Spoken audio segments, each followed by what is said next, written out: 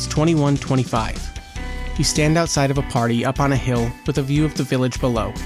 You notice your older brother and his friends sneak off into a nearby field to mess with a helper F2, a farm bot that shows up at night to supplement the human day labor. You watch them fail to tip it over, and after a few shoves you notice one of its legs spark blue lights. You quit the party and head down there to make sure the drunks don't get hurt. On your walk over, your brother's friends run past you giggling. "He's gonna be in so much trouble," they say, laughing. You laugh along and continue to the field to get him. But when you arrive, a large Buster T7 stands over your brother, who's laying face down on the ground. The robot yells at him, "Destruction of robotic equipment is prohibited." Your brother yells unintelligible, drunk babble at it and tries to get up. The robot takes this as a threat and pushes its glowing laser arm into your brother's back and through his stomach. The bot lifts him off the ground and tosses him to the side. It sees you approaching and leaves with the damaged helper F2. You rush to your brother and apply pressure to the wound, but the blood won't stop leaking out. You're screaming for help. Your brother spits up blood and tries to catch his breath. He looks at you with his pale face, scared. We should have killed those bastards a long time ago." You debate with yourself. Want to get help before he bleeds out? "No gods, no masters," he says as he gasps for air, clenching his stomach. You tell him you have to leave, to get help. He grabs your shirt and begs you to stay. "Don't leave me alone. It'll be okay. Everything's fine. This is just a bad dream." You get blood in your eyes as you wipe away the tears. You tell him it's not a dream. His voice grows softer as his soul leaves his body. "You get him back for me. I'm too tired to fight." His last words. You hold his body and cry for the rest of the night. The next day is a blur. People tell you how sad they are for your loss, hold a funeral for him. You dissociate as your brain gets caught in a loop of thoughts, wondering who controls these robots. You ask, but no one answers you. You remember the rumors of a god as you fall asleep. You wonder how true they are, and if so, is he still around? You wake up at dawn. You are completely dissociated from your body, on autopilot. It gets itself up and grabs your bag with a few essentials, and as you walk to the edge of the village forest, it dawns on you what your body is doing. It's time to kill a god.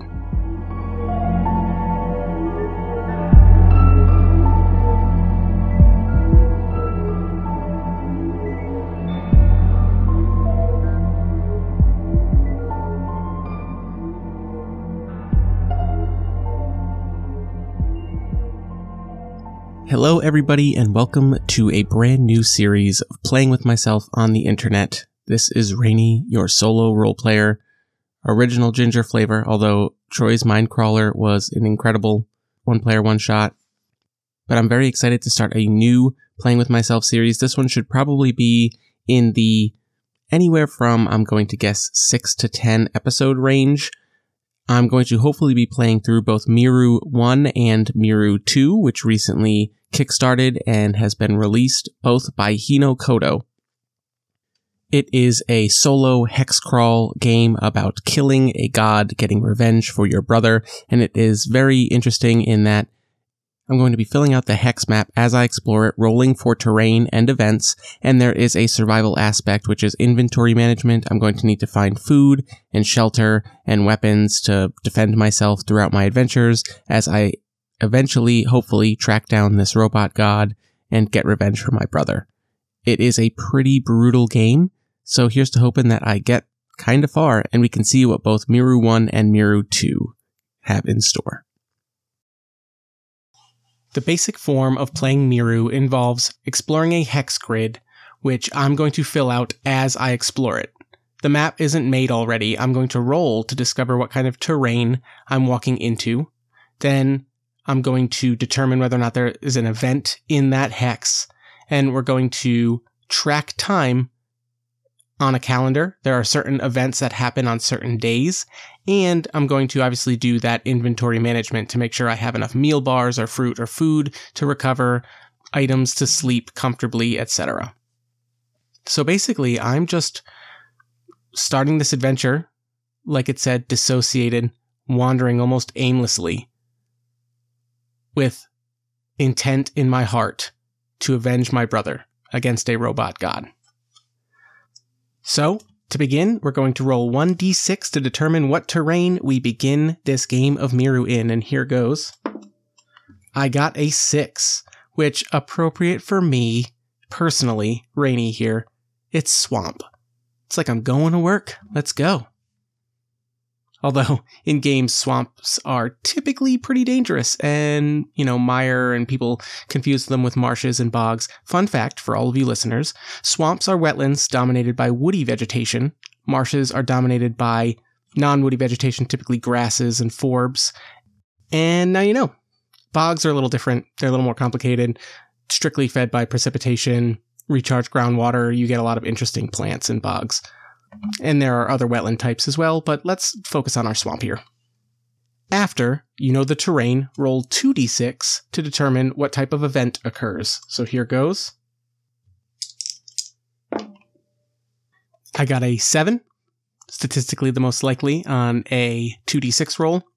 Now what's interesting is Hinokoto designed these terrain to have certain events more or less likely based on, obviously, the roll within them. And with 2d6, you have that nice bell curve. So it's interesting.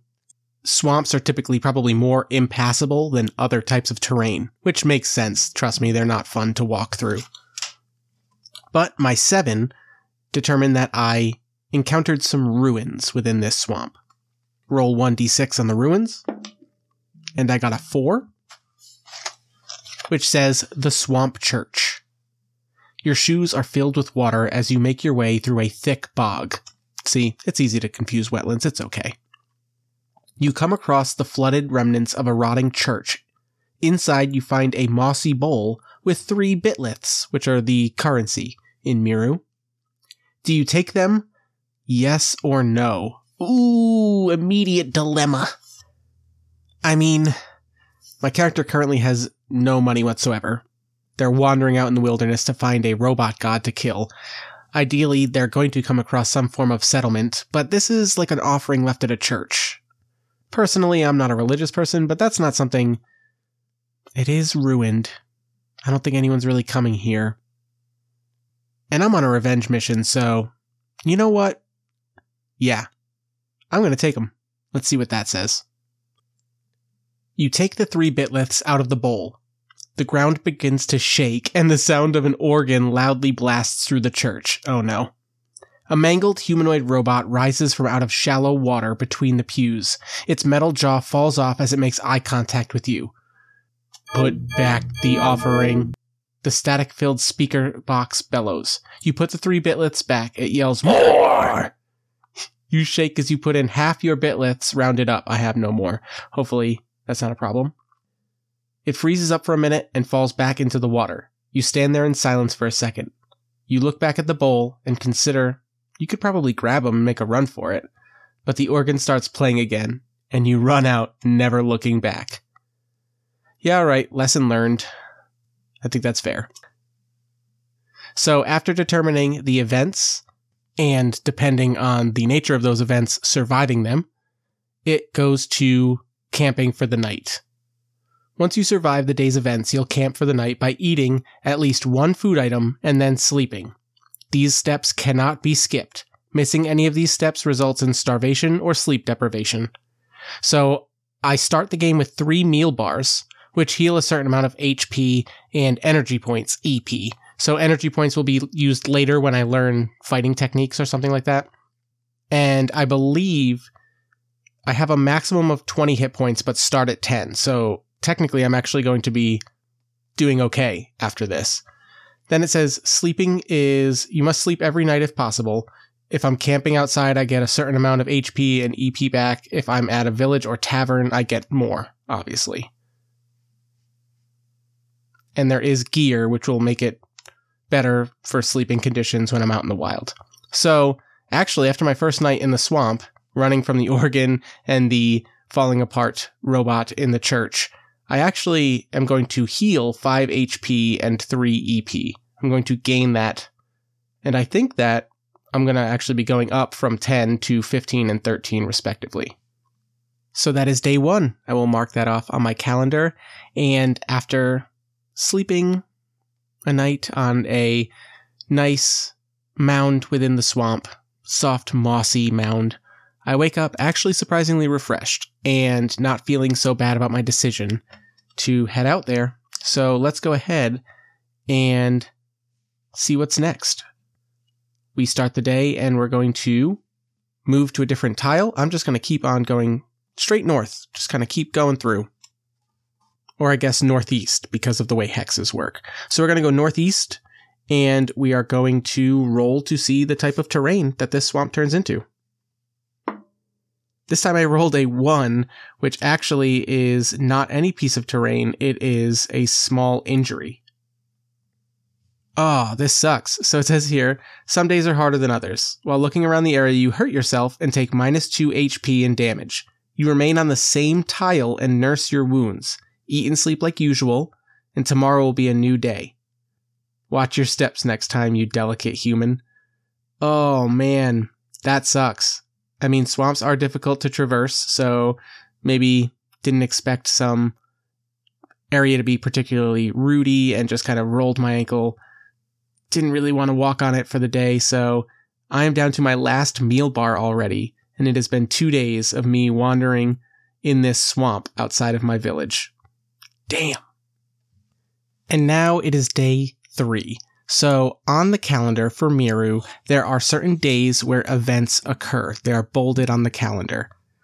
They are cutscenes, effectively. It says here, Day 3. Move to a new tile. It is a forest. As you're walking through the woods, you find a glass skyscraper. It towers over the trees by 100 feet. Inside, you walk past the security desk and up a few flights of stairs to floor 5, where you hear a low hum. You take one sleeper's leather jacket from a clothes rack near the door.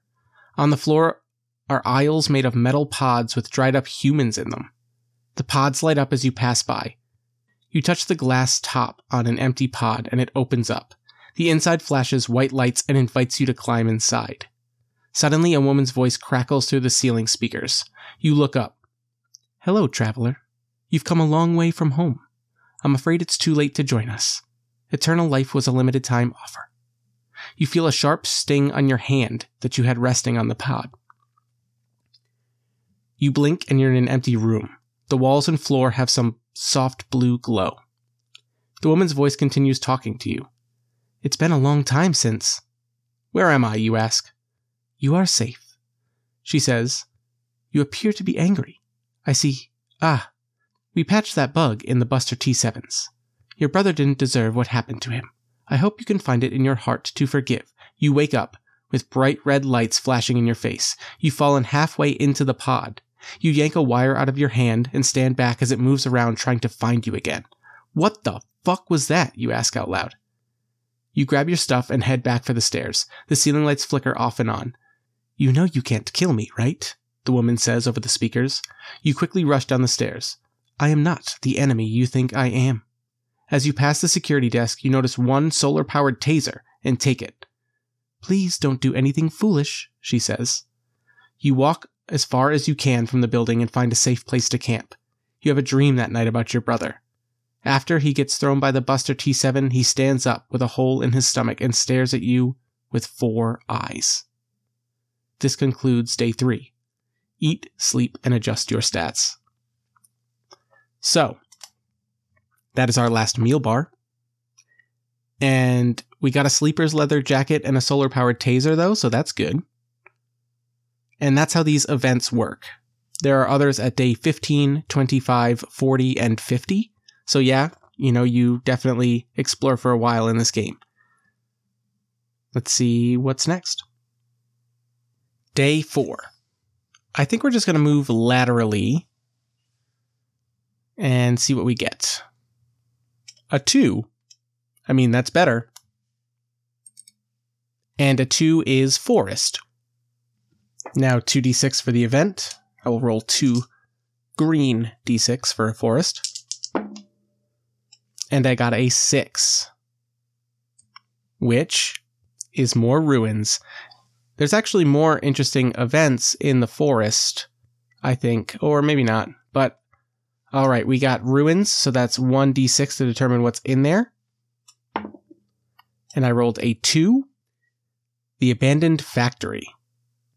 An explosion occurred here. Inside are rows of unfinished Helper F2s.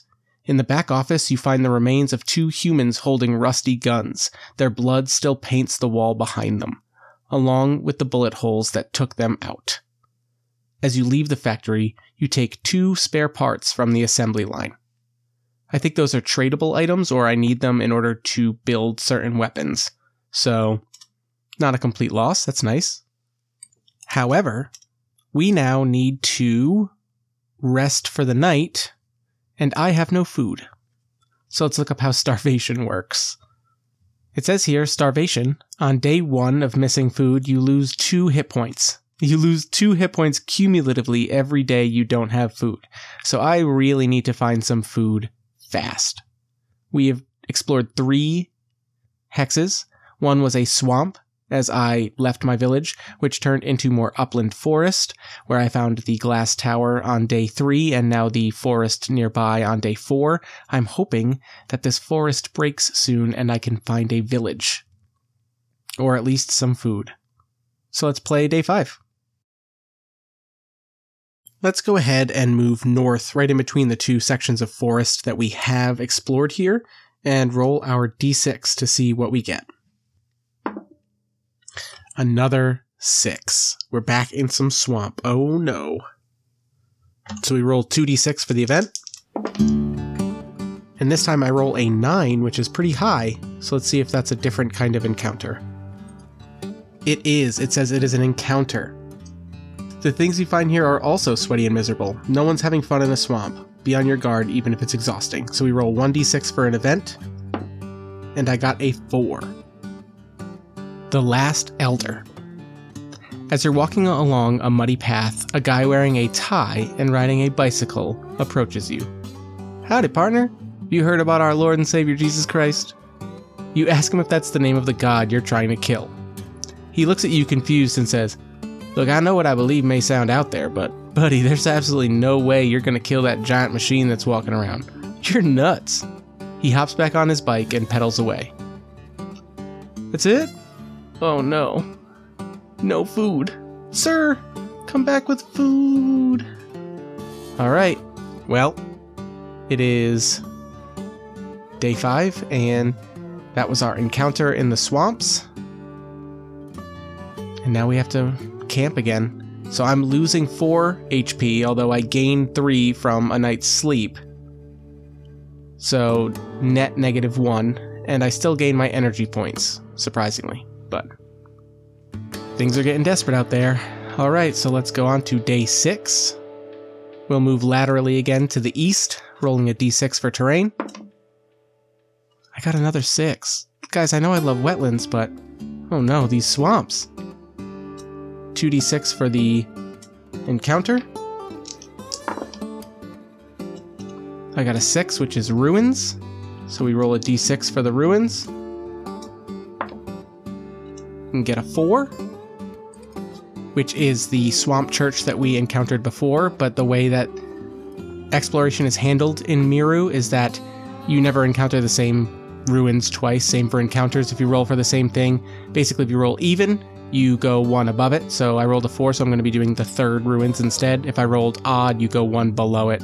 So instead we're doing as if I rolled 3, which says the obelisk in darkness. You feel an odd pull to head east, which is the direction we're heading.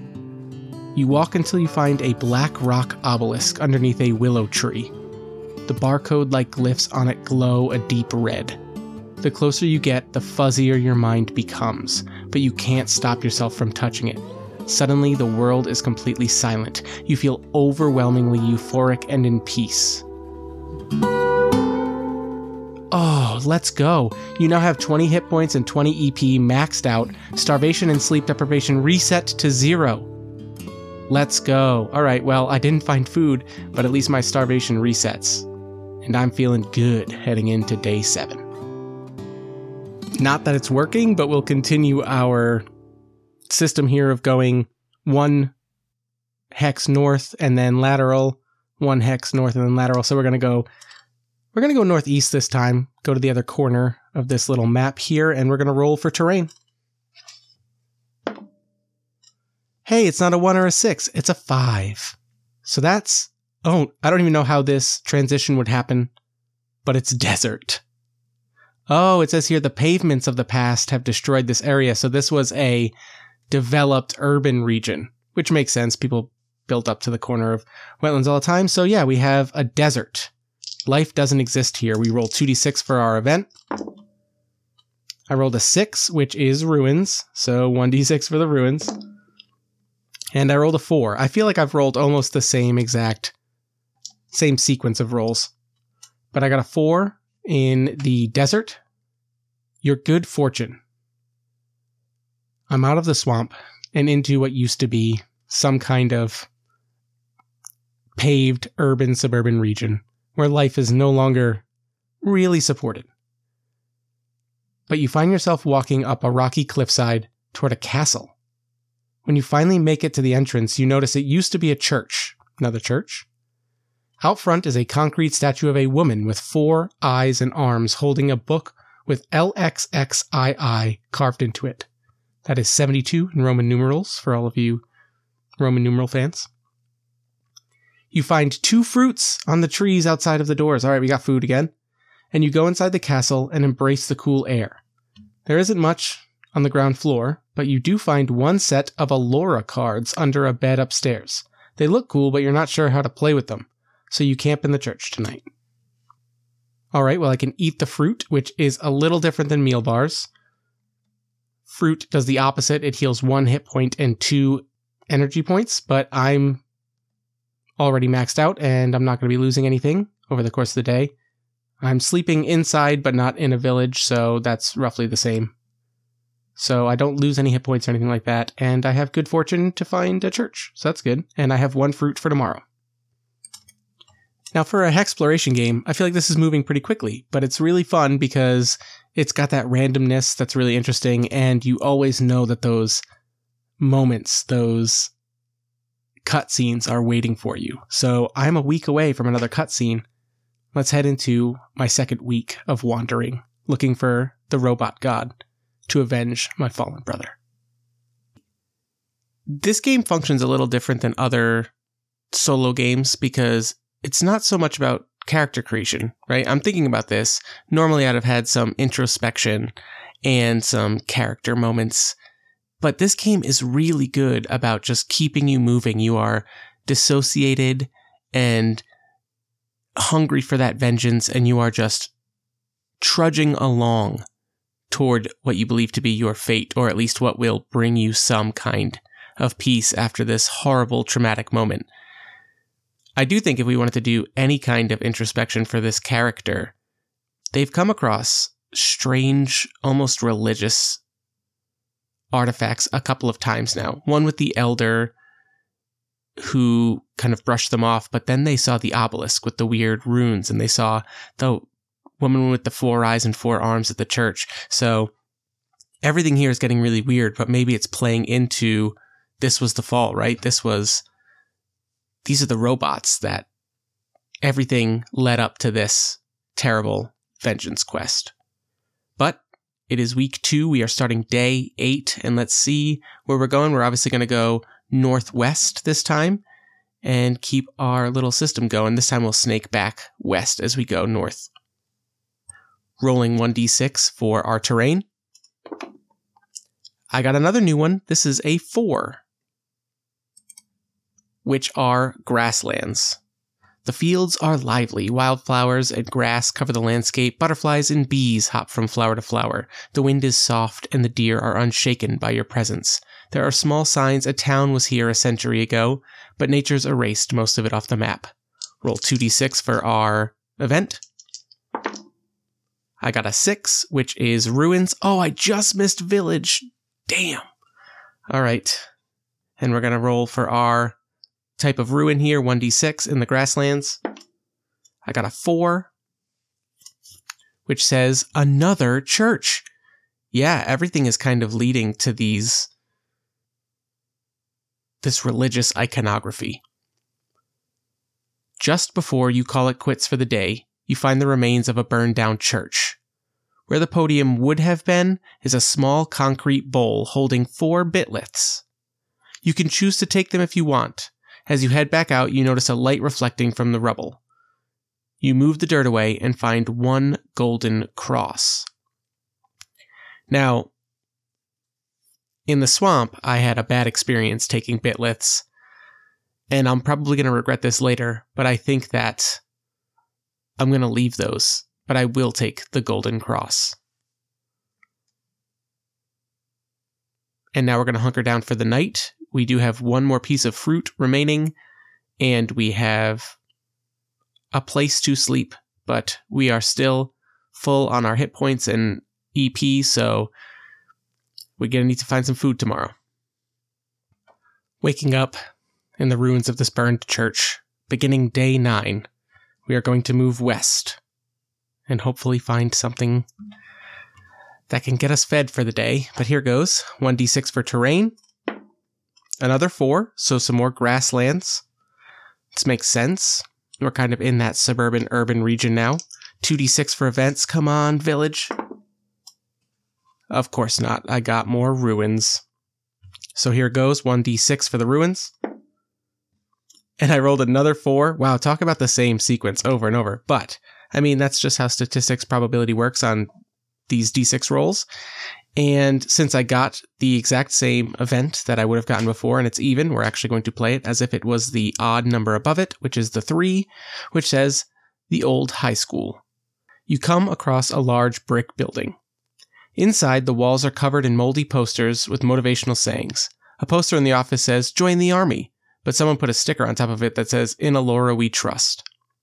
You continue walking around the empty and dark hallways. Although you don't find anything useful in the teacher's lounge, you do find one hacked miner shield in a science room lab closet. Let's look up what a hacked miner shield does. I'm not looking up what the Alora cards or the Golden Cross do for me, because I kind of want to see if those come up organically, but a shield sounds important, so let's see what that does. Whoa, this is crazy. A hacked miner shield grants +3 defense. It is a modified Buster T7 shield. Ooh, I don't know if my character would definitely use it because it's broken off of a Buster T7. I have 4 defense. I'm ready to fight. Unfortunately, I just don't have any food for the night, so I am going to lose hit points just on that. So we're back to losing 2 cumulative hit points per night that I don't find food as I travel this wasteland of grasslands and clearly suburban ruins. We have hit double digits. It is day 10 of my journey out of my village through the swamps that became forests and deserts and suburban wasteland, and I'm no closer to finding this robot god to avenge my brother. I'm going to switch up our little navigation pattern that we've been doing here, because I'm starting to make a circle around some hexes that were not explored. So I'm going to go southeast and fill in some of these blank hexes between places we've been. So let's roll a d6 to see what that terrain is going to be. I got a 3. So this is the first time we've encountered any mountains. And that makes sense as to why I went around them, probably just instinctively before. But now that I'm running out of food, where might I find some food? I'm in a suburban wasteland. There are some hills and some mountains over here, so let's go ahead and see what we find in the mountains. Rolling 2d6. And I got a huge roll. That's an 11, which means it's an encounter. Danger hides among the rocky hillsides. Okay, so we're going to roll 1d6 for encounters within the mountains. And I got a 5. Oh boy. You meet a god hunter. As you make your way through a rocky canyon, an arrow flies right past your nose. You freeze. A person completely wrapped in black cloth comes out from behind a nearby rock, hiding a bow. Sorry, just trying to grab your attention. Didn't want to make too much noise. I've been following you for a few kilometers now. You're going to die trying, but I thought you should know. There's a radio tower about 3 tiles northwest of here. There's some kind of code we need to turn it off. Good luck. She waves goodbye to you, as if to say, see you later, friend. As you continue to walk, you wonder why it's so bizarre outside of your village. Okay, well, so she gave us some information. 3 tiles to the northwest is a radio tower. So I'm going to put that right on our map here. And maybe I'll start heading in that direction now. Although you can hear just the grumbling of my stomach as I go another night without food. Down 4 hit points tonight for a net -1. Now, I could go right back into the grasslands where the high school was, where I just was, and make my way towards this radio tower that I was told about. Or I could head 1 more hex to the west that has not been explored, but it will add 1 more day before I get to that radio tower. But my character knows there's nothing in that grassland, just a high school. So I think we're going to go west, take the chance on 1 more day to get to the radio tower, and see if we can find some food, because it's getting desperate. Here goes rolling for terrain. It is a 2, so it is some more forest. 2d6 for an event in the forest. I got an 8, which I believe is just more ruins. Yes, it is. Oh my goodness. 1d6 for the ruins of the forest. And I got a 3. Old gas station. Rusty cars covered in vines sit in front of a gas station. Inside you find a bag of chips that expired back in 45. You open the bag and try one. Ugh. Unsurprisingly, they are stale. There's still a hot dog out on the display that rotates a few minutes a day because of the store's solar panel. But probably not. You do find 2 bitliths behind the register. Yeah, I think it's probably better that I don't eat this food and just not eat it all. So, huge bummer. I found 2 bitliths, but am absolutely starving. I'm going to lose 3 more hit points tonight as I'm really starting to get just loopy and weak as I continue to stumble through these strange places outside of my village looking for this robot god. Day number dozen. Number 12 here. Really hoping we can find some food. Waking up in a gas station with stale chips and disgusting century-old hot dogs. Here we go. We're going to roll for our terrain as we move to the northwest, hoping that that radio tower holds something for us. I got another 2, so it is more forest. It has been reclaimed by these woods, and we're going to roll 2d6 for our event. Please, come on, give me something. I got a 9, which in the forest is an encounter. Oh gosh.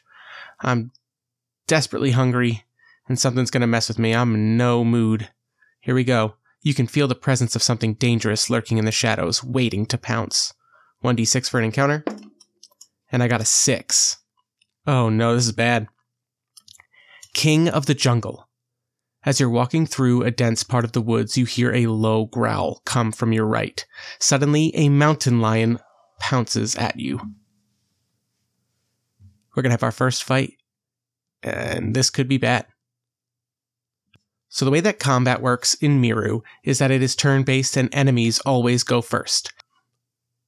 They deal their attack based on a d6 roll, and I subtract my defense, and that is the damage that I'm going to take. After the enemy rolls 1d6 to determine their attack, their turn ends. You get to reference their combat card for stats. Each enemy has different attack types and damage and all of this stuff. On your turn, you can choose any one of the following actions. I can make a basic attack with any of the items that I have, or I can use a tech skill. Those are things that I can unlock when I do find villages and find people who can teach me how to do certain things, which are basically combat abilities. And then I can also attempt to escape.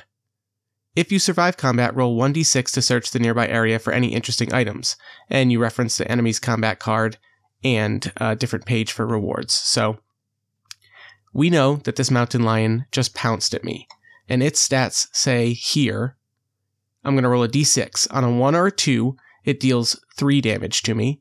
On a 3 or a 4, it deals 6, and on a 5 or a 6, it deals 8. I have 5 defense thanks to my shield and jacket, but let's see what happens. Of course, I rolled a 5, which is 8 damage minus my 5 defense for 3 as it pounces on me and digs its claws into my back. Desperately, I roll over and do manage to get the mountain lion off of me before it sinks its teeth in. what do I have? Oh, I have that taser. So the mountain lion here has 12 HP and a defense of 1. So it's only going to subtract 1 from any damage that I deal to it. However, beyond that taser, I have nothing. I can only deal 1 damage with my fists, and it has 1 defense.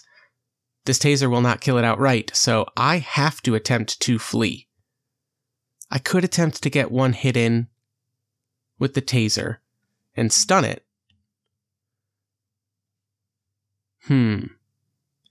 It does say here that if I escape, I move to a different tile. The enemy stays on the tile without healing. So I'm going to attempt to get my taser out. It is solar powered. It works once a day, and I'm going to try and hit this creature. And I believe it just works. I don't have to roll for it.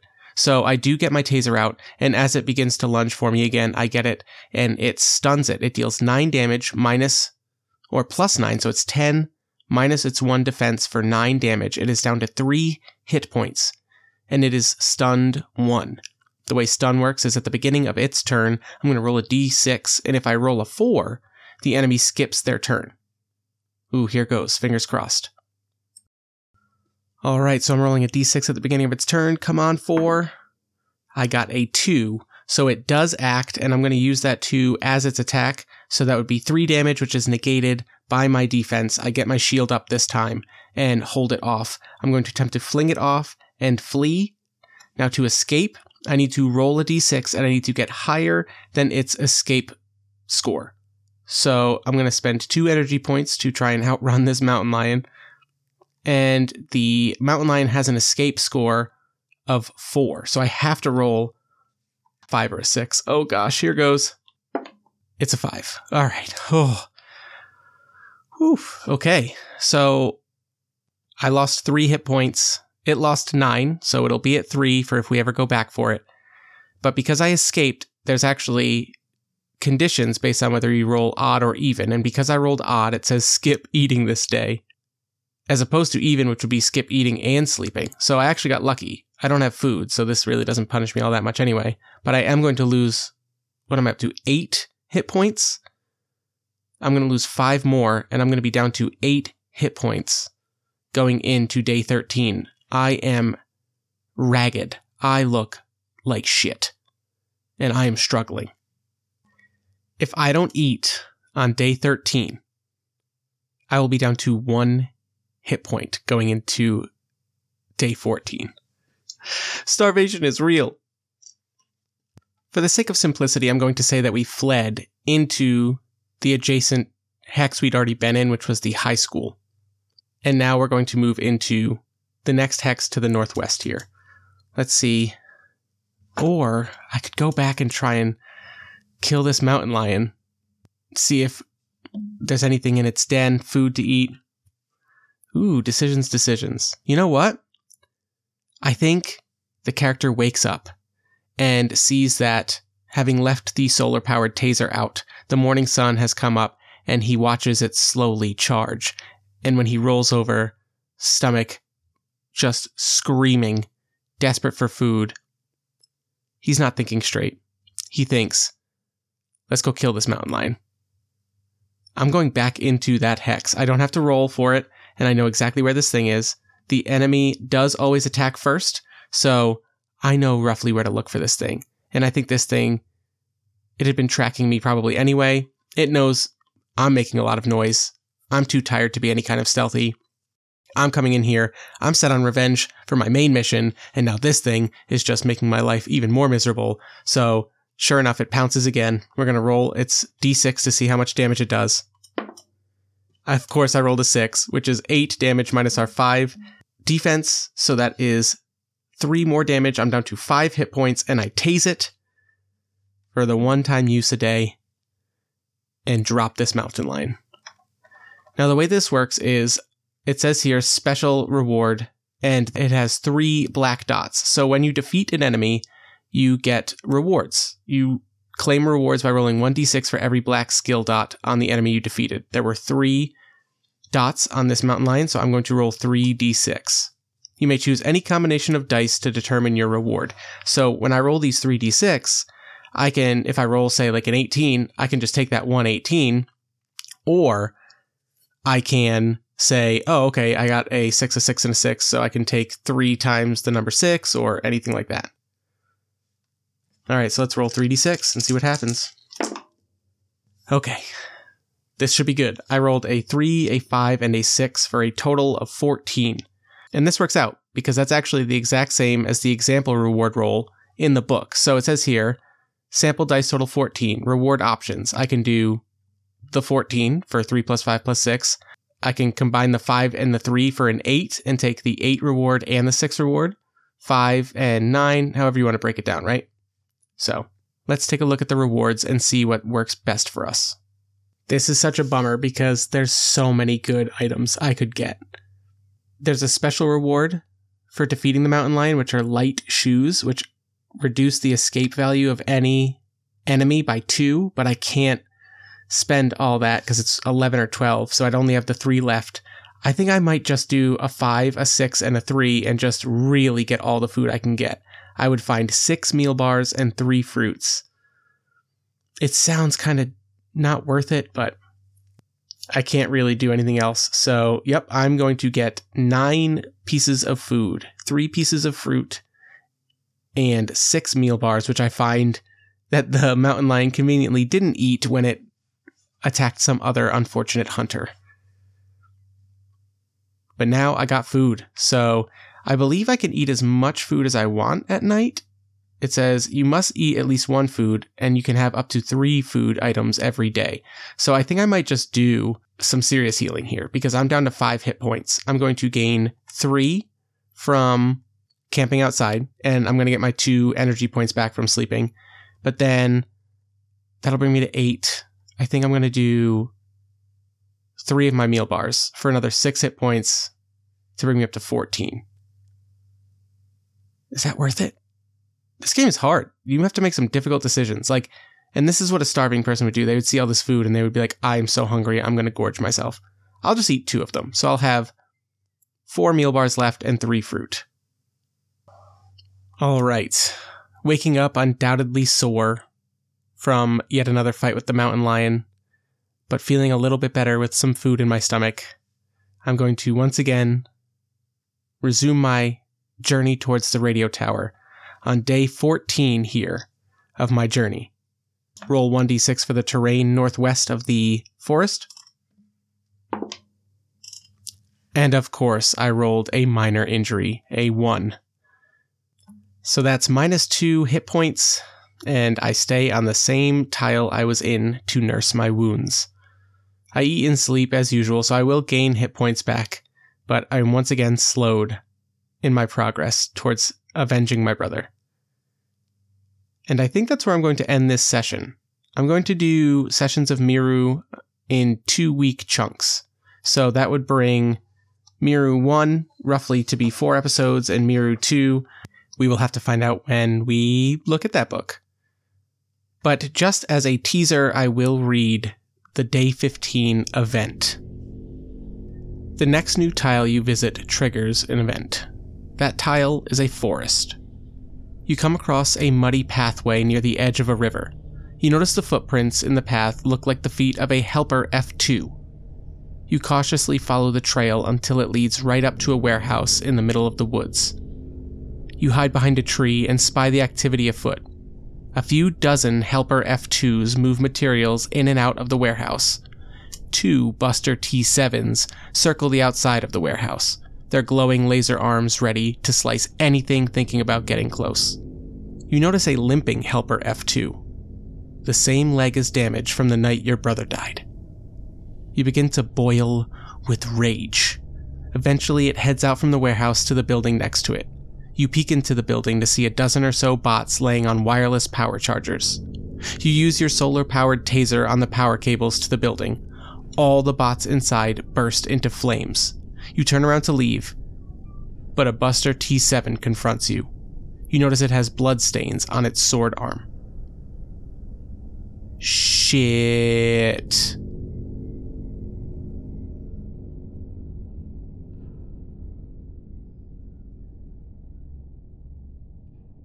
Thank you for listening to another episode of Playing with Myself on the Internet.